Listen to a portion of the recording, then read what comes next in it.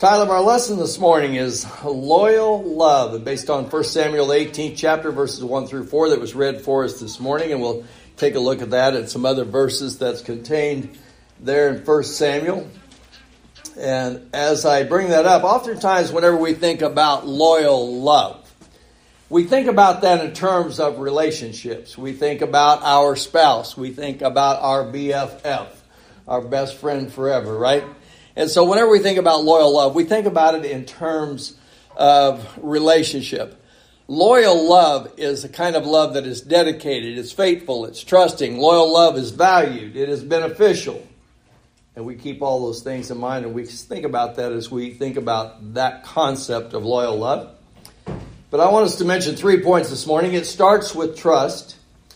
In the scriptures, it is oftentimes referred to as covenant love. And it requires our own pledge if we are going to be involved with that kind of love. So I'm just going to put that first point up there, that it starts with trust. In 1 Samuel, the 18th chapter that was read to us this morning, it's talking about David and it's talking about Jonathan. It's talking about the relationship that they have. Now, this loyal love is not necessarily just spelled out there, but it's an example. 1 Samuel, the 18th chapter and verses 1 through 4 is an example of what I'm talking about when I talk about loyal love. I'm going to give you this word and we'll come back to it in a little bit. In the Hebrew, it is referred to as hesed. And it has to do with loyal love. It has to do with covenant love. And we'll talk about that as we go down through this lesson this morning. And so as we think about loyal love, we think about dedicated. We think about it in terms of relationships. I want you to keep that in mind. And whenever we think about loyal love, we think about someone that we came to know. Maybe we didn't always know that person, but we came to know that person. And then the more that we came to know them, we developed a relationship with them, and then we became committed to them. And what we come to understand is it's more than just head knowledge. I know them. It's relational. We become committed to that person. We're willing to sacrifice for that person, for that relationship. And we come to understand the benefits of this kind of a relationship. It's a relationship that grows. It's a relationship that develops. It's a higher level. I want you to keep that in mind also. It's coming to the point of knowing, trusting, caring, sharing, showing loyal love in that relationship. And we understand relationship, it's mutual. Right? It's relationship. It's valuable. It's beneficial. If you experience it, when you have it, you know it. And when it's gone, you miss it. So you treasure it. The books of 1 and 2 Samuel that we've been studying on Wednesday evening give us an example of loyal love. Now I want you to think about this as we get into this lesson this morning. So if I'm talking about loyal love, if I'm talking about the kind of love where you come to know someone, where that relationship grows, you become committed to, you're willing to sacrifice for, you recognize the value of it. Who do you think I'm really talking about? Isn't it our relationship between God and us? 1 and 2 Samuel, isn't it talking about the relationship between God and Israel? And we'll notice some passages this morning. But I want to suggest to you, as we think about David and Jonathan, that what you see in that relationship, it's the story within the story. And that's the value of taking a look at David and Jonathan. So actually what you do is you see in 1st and 2nd Samuel, and when you think about David and Jonathan, we kind of weave those stories together.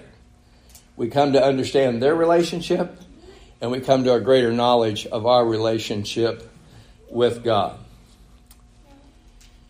In the Old Testament, as we've studied 1st and 2nd Samuel, there's these Old Testament stories, these Old Testament characters, there's these Old Testament places. And sometimes we read those and we think, well, why is this reserved for us? And Paul tells us plainly in Romans 15, whatsoever things are written aforetime are written for our learning, that through patience and comfort of the Scriptures we might come to have hope. As I think about, see how God deals with Israel, see how he deals with David, Saul, don't I come to have hope and see my relationship contained within that? Let me give you this example. As we've talked about Saul, he was the first king over Israel. That when he was first called, he was small. 1 Samuel 15, Samuel states this. There was a point in your life, Saul, when you were small in your own eyes. And what that means is you were humble. Remember when he was called and they were going to anoint him? And Saul at first, he's hiding, it says, among the baggage. He didn't want, come out here, you're king. But it wasn't long till Saul kind of enjoyed being king. He was small at first. And then he became king. And then he became kind of rebellious. And then he didn't want to listen to God. But he still wanted to be king.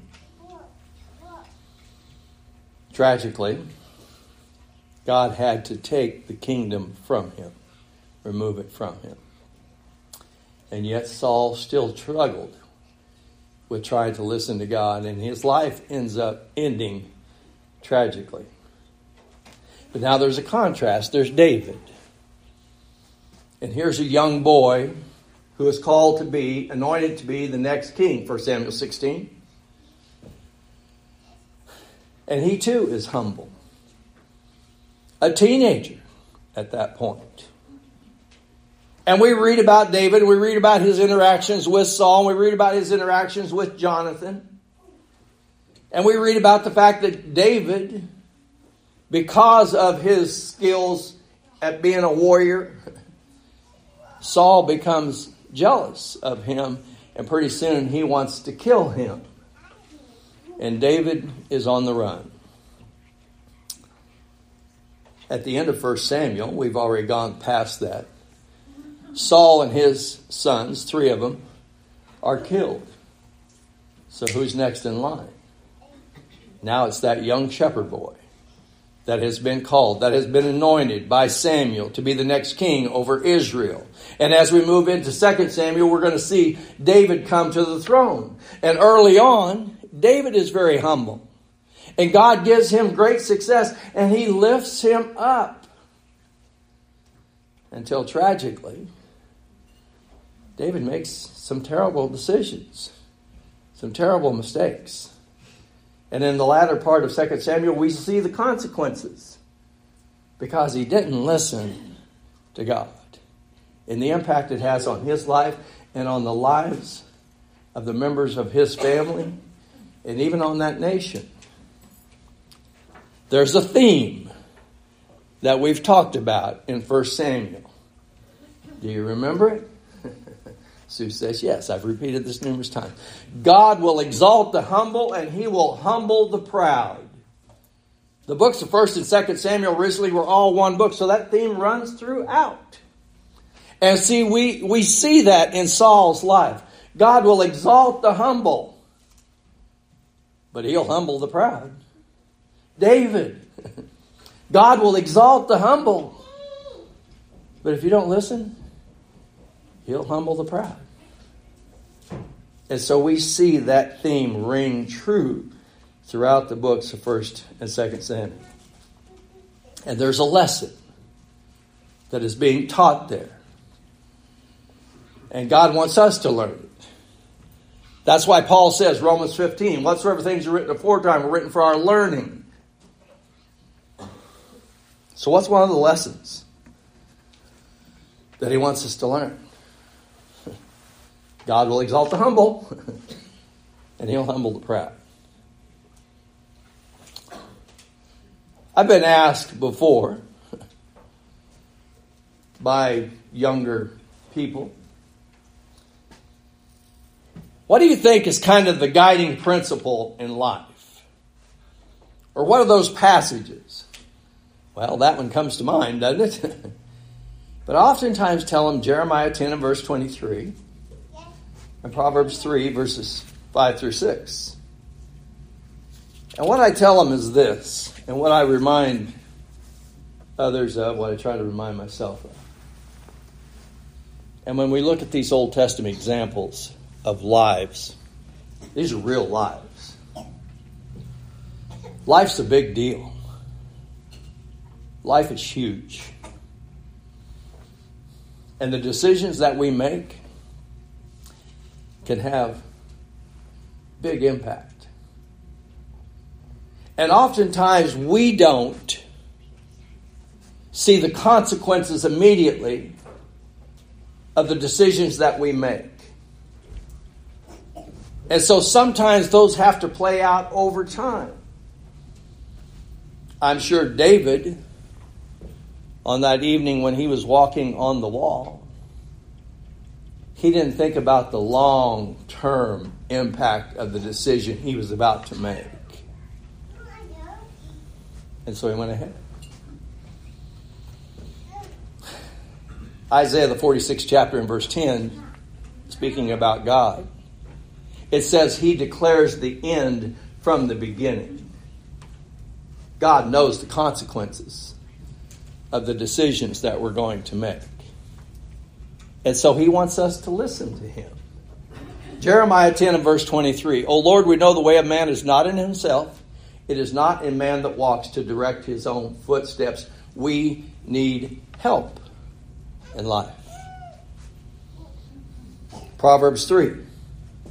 Trust in the Lord with all your heart, and lean not on your own understanding. In all your ways acknowledge him, and he will direct your paths. Trust in the Lord. That's what we call walking by faith in life. So as I think about the various aspects of my life, as I think about my job, as I think about my career, should I think about God? Yeah. What choice are you going to make? What about a partner in life? Someone you're going to marry? Should I think about that? Yeah, you should think about that. Consider what God has to say about that. What about the marriage itself? How a husband treats a wife treats her husband. Should I think about that? And what does God say about that? What about family? What about raising kids? Should I think about that? And what does God say about that? What about my finances? What about my recreation? All those things. Acknowledge in all your ways, and he will direct your paths. Can we see that? And he knows the end from the beginning. So Jeremiah says, it's not a man that walks to direct his own footsteps. So in 1 Samuel and 2 Samuel, God is talking about a relationship. He's talking about a relationship with Israel. There's a relationship between David and Jonathan. And hey, can I learn anything about my relationship with God? Paul says we can. So we try to keep in mind, God will exalt the humble, and he'll humble the proud. So as I go through life, is there a principle that maybe I should try to learn and apply to my life? Well, I think it's right there, isn't it? God calls us to a relationship. I want to read to you from 1 Samuel, the 12th chapter, and verses 22 through 24. Now, keeping in mind 1 Samuel chapter 12, remember back in chapter 8, Israel came and they said, we want a king. And Samuel tried to show them, God's your king. But they said, no, we want a king because we want to be like the nations round about us. So God is going to allow them to have a king. But in 1 Samuel, the 12th chapter, Samuel says this to them, because now you have this new relationship. And now the nation has a king. But I want to remind you of some things. Even though God desired for it to be your king, and you didn't need this king, He's allowing you to have a king. But God's not going to give up on you. 1 Samuel chapter 12, verse 22. For the Lord will not forsake His people for His great name's sake. You know what He's saying? See, God called you, brought you out, made you a nation so that you could be a testimony to the nations round about. And God brought you because He loved you. And He developed this relationship with you. And just because now you say that you want a king, God's not going to give up on you. Because it has pleased the Lord to make you His people. You know what that says? Hey, there's a relationship here. God has not given up. Verse 23. Samuel now says, for moreover, as for me, far be it from me that I should sin against the Lord in ceasing to pray for you. But I will teach you the good and the right way. And then he says in verse 24, only fear the Lord and serve Him in truth with all your heart. For consider what great things He has done for you. What's Samuel saying? Fear the Lord. Serve Him with all your heart. And as you're thinking about this decision that you've made, remember the great things that God has done for you.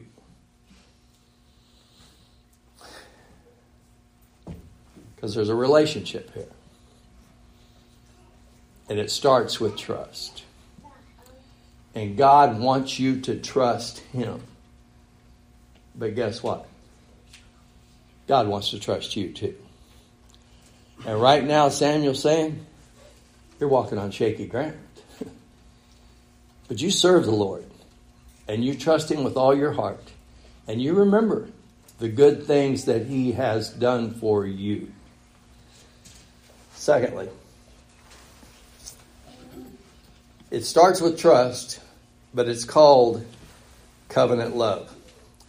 I want to read to you now from 1 Samuel, the 18th chapter. We read verses 1 through 4 were our reading this morning. I'm just going to read verse 1 through 3.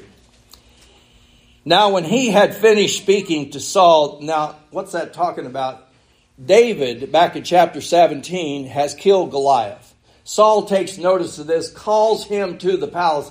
I want to talk to this young man. So it's obviously based upon the scriptures that, or what's stated there, that David had to spend some time there. And he comes to know Jonathan. Jonathan is Saul's son. If you're thinking about who's the next in line to the throne, who is it?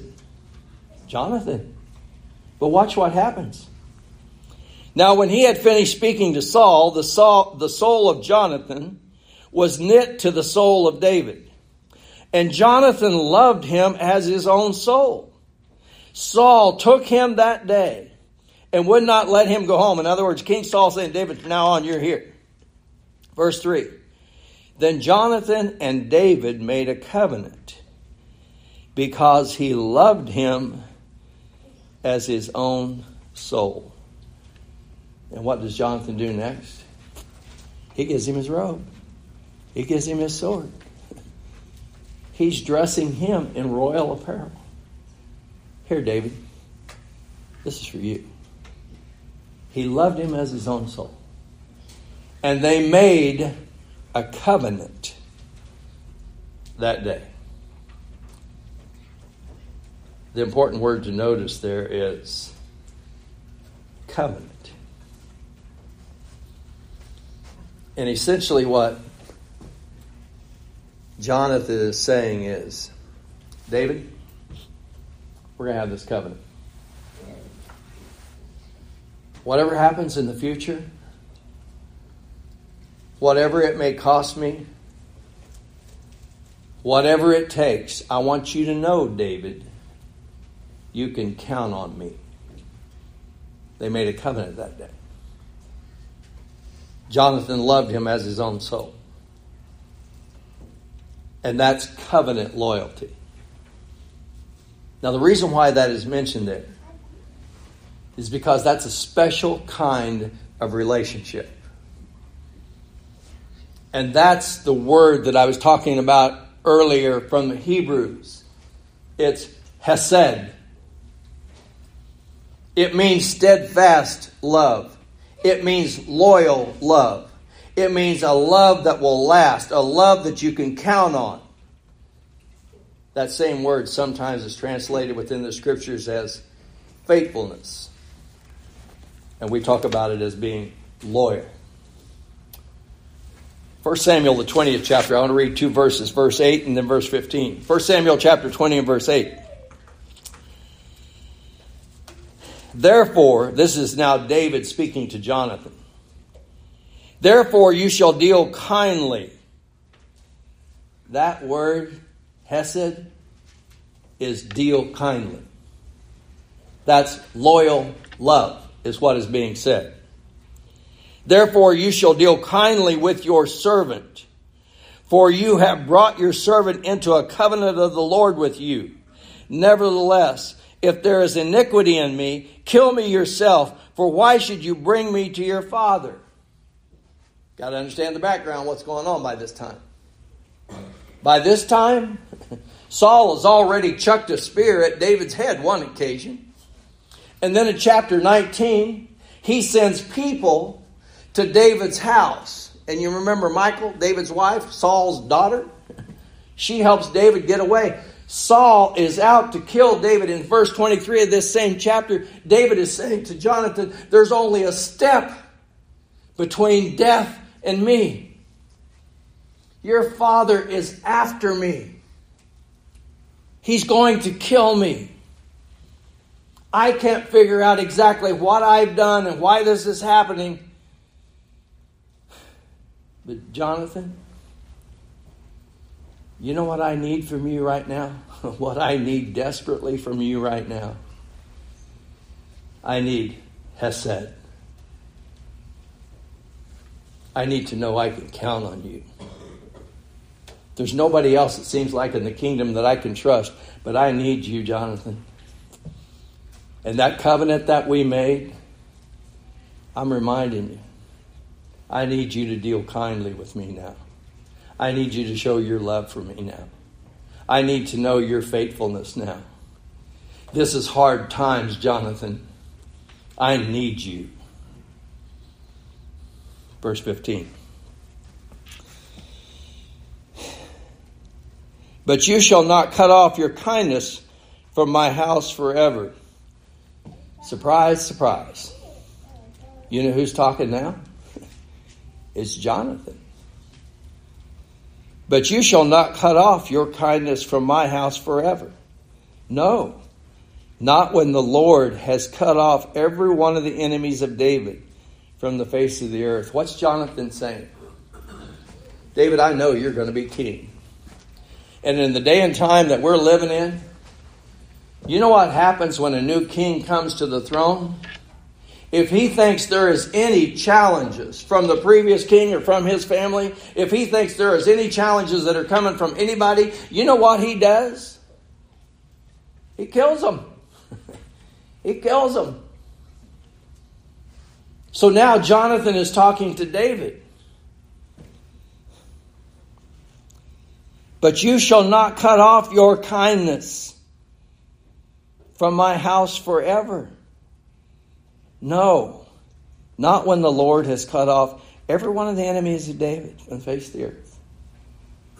David, you're counting on me today? There's going to come a time when I'm really going to have to count on you, David. Because when you're on the throne, I know what can happen. Don't turn on me when that happens, David. I'll need your loving kindness. I'll need you to stay with me. I'll need to be able to count on you. So you see the covenant relationship that they had? David said, Jonathan, I need you. And Jonathan said, David, I need you too. And that's the kind of relationship that they have. They loved one another. Their souls were knit together. And they made a covenant out of it. And they said, I got your back. No matter what comes, no matter what it may cost me, I got your back. You can count on me. So stop and think about this a minute. What if, when David met up with Jonathan and he was on the run from Saul, what if David had said to him, I need your kindness. I need Hesed. I need to count on you. What if Jonathan said, well, you know, David, my father, he's kind of an ornery guy. And there's a real chance he's going to catch up with you one of these days. And if he does, when he dies, guess who's going to sit on the throne? It'll be me, David. So, I like you. I'll try and help you out. But I'd really kind of like to keep my options open. Is that the kind of covenant they had? No. And what if, on the other hand, when Jonathan came to David and said, you're going to sit on the throne, you're going to be king one day, but I need to know that you won't kill me and you won't kill my family. And what if David had said, well, we're pretty tight today, but that could be years from now.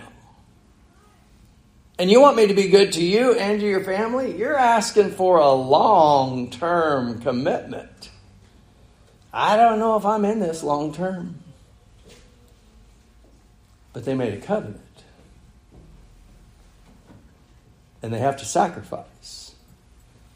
And they need to know they've been counted on. And they're in it for the long haul.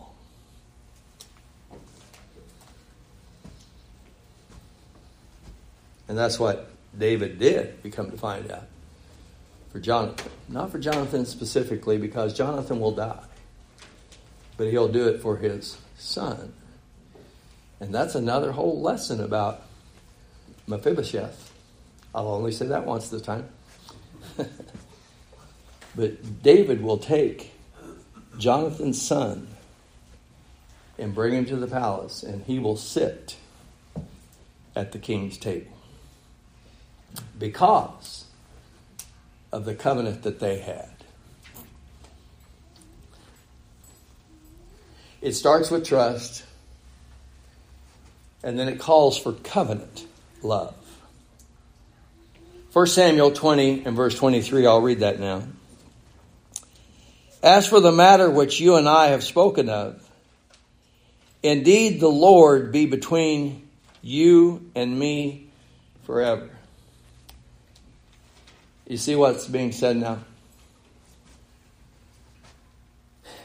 We're making this covenant. We're committing ourselves to it. And we want the Lord to hold us to it. See, what we need to understand from that is this. There are some things in life that are so important that we want them to rise, to go beyond the range of impulse or mood swings or fleeting feelings. So what it's saying is, the Lord be witness to this covenant that we have between us. This is not a passing fancy that we're having at this moment. This is a commitment. This may call for sacrifice. This is long term. And the Lord is a witness between us. This is a covenant. And he says, the Lord forever. Verse 23.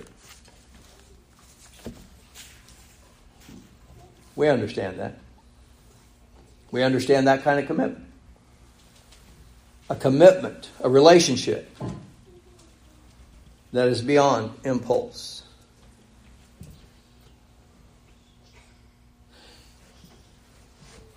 So, a couple of kids that are maybe 15 years old.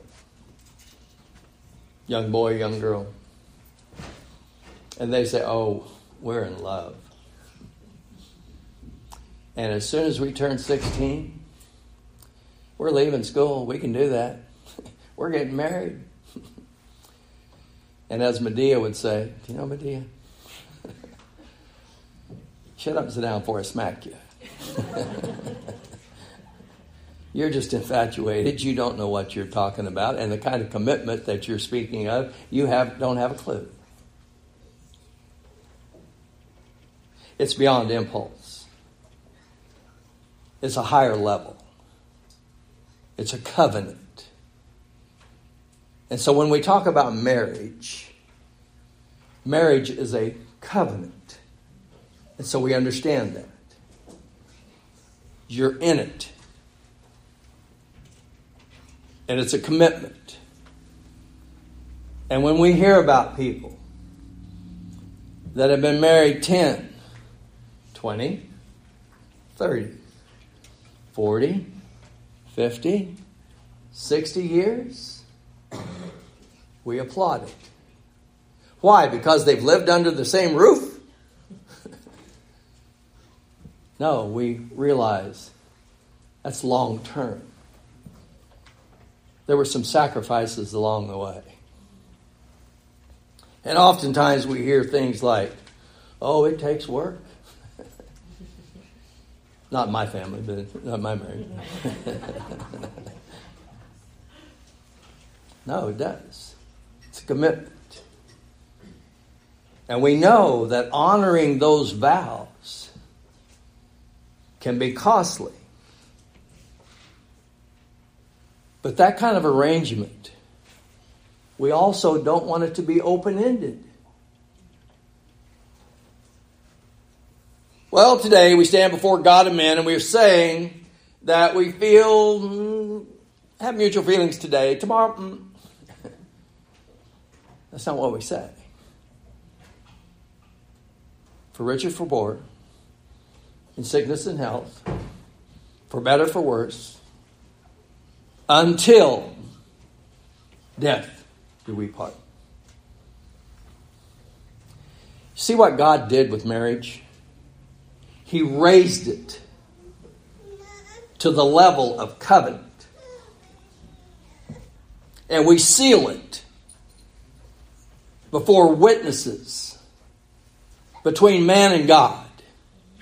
And we take those vows. In marriage, we're saying to another person, you can count on me. I pledge today, Hesed. That's what the Hebrew is. Whatever the cost, whatever the future holds, it's a loyal love, a commitment. And we count on it. And some of the values, just a couple, in that,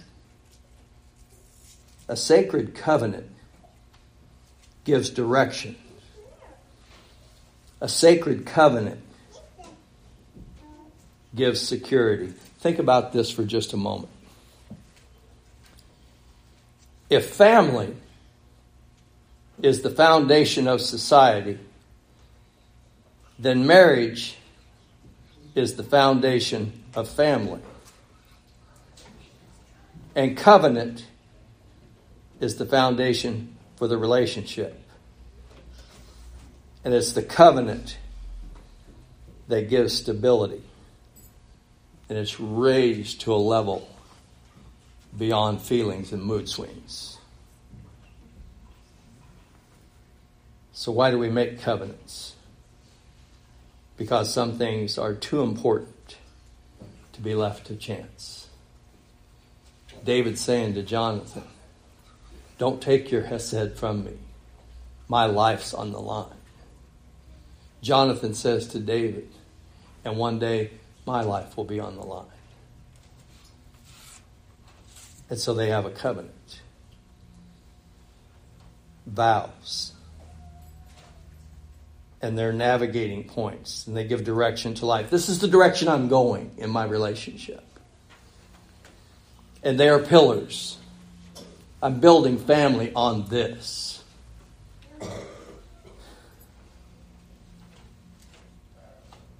December 19th, 1976. Anaheim, California, 4 o'clock in the afternoon. 2 people, young, maybe not too knowledgeable at the time, but made a commitment, has said that day. That's a vow. That's a covenant.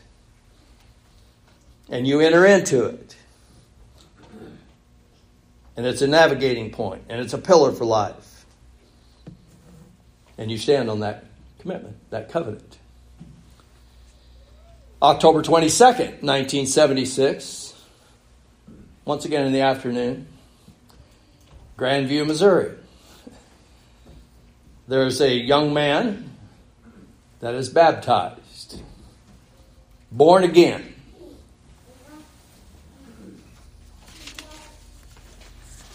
Born, and we'll talk about this more in the coming weeks, because we need to understand this covenant relationship. You're born into a covenant relationship with God. Israel, because of physical lineage, they were born into a covenant relationship with God. We are born spiritually into a covenant relationship with God. And that raises it beyond the point of it's just a private thought or feeling or a private prayer or passing emotion. It's a commitment. It's a relationship. It's faith. And it's repentance. It's turning, like we talked about this morning in class. And it's confession of that other person that I'm entering into that covenant relationship with. Buried in water, raised to walk in newness of life, baptized into Christ that we talked about. And what that's talking about is you're in a relationship. Hesed. It may be one that I sometimes struggle with, but God never does. And we need to understand that. That's 1 Samuel chapter 12 and verse 22. That's what Samuel was telling Israel. The Lord will not forsake you.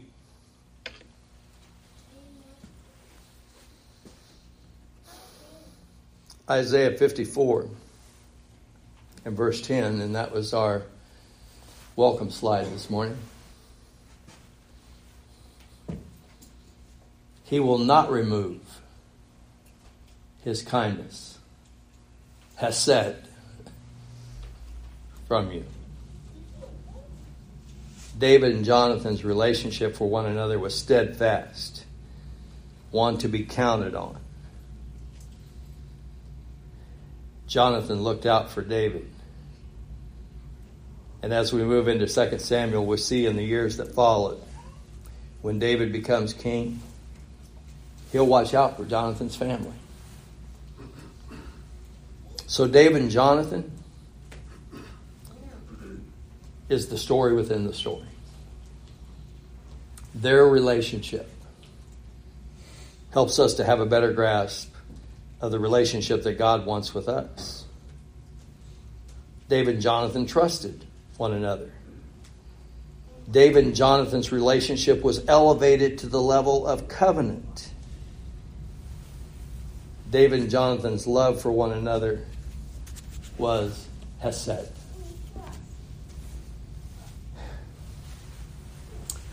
David and Jonathan reflect the bigger story. The love that God had for Israel, and even though Israel struggled with that covenant relationship. And it helps us to understand our relationship. But as you think about that kind of love, and the kind of love that God is offering, Hesed, why would someone not want to come to a love like that? Amen. Some have known love, but they've not known love that is elevated to covenant love. Hesed love. Some give love, but they're never able to give covenant love, that higher level of love. God pursues us, and He invites us to that kind of love, to that level. A relationship where He wants us to trust Him, and He wants to be able to trust us. But we have to come to learn that. David and Jonathan shared that kind of relationship. I'll leave it on this note. Jonathan is going to die, unfortunately, at the end of 1 Samuel. But David will mourn for his friend when he hears the news. And David, the sweet psalmist of Israel, he will pen these words in 2 Samuel, the first chapter, about his friend Jonathan. He said, I am distressed for you, my brother Jonathan. Very pleasant have you been to me. Your love to me was wonderful, passing the love of women. They had that higher level of commitment, that higher level of love, that loyal love. Hesed is what they shared. And their relationship illustrates what God invites us to. I want to extend the invitation this morning to everyone that is here. If you've never rendered obedience unto the gospel of Jesus Christ, He calls, He invites you. He has shown His love for you. John 3 and verse 16, for God so loved the world that He gave His only begotten Son, that whosoever would believe on Him should not perish, but have everlasting life. That's what He invites us to. That's what He's showing, the kind of commitment that He has for us. If you're a child of God and not been living as you should, and you need to come back and make it right this day, if we can help you in any way, you let us know while together we stand, while we sing.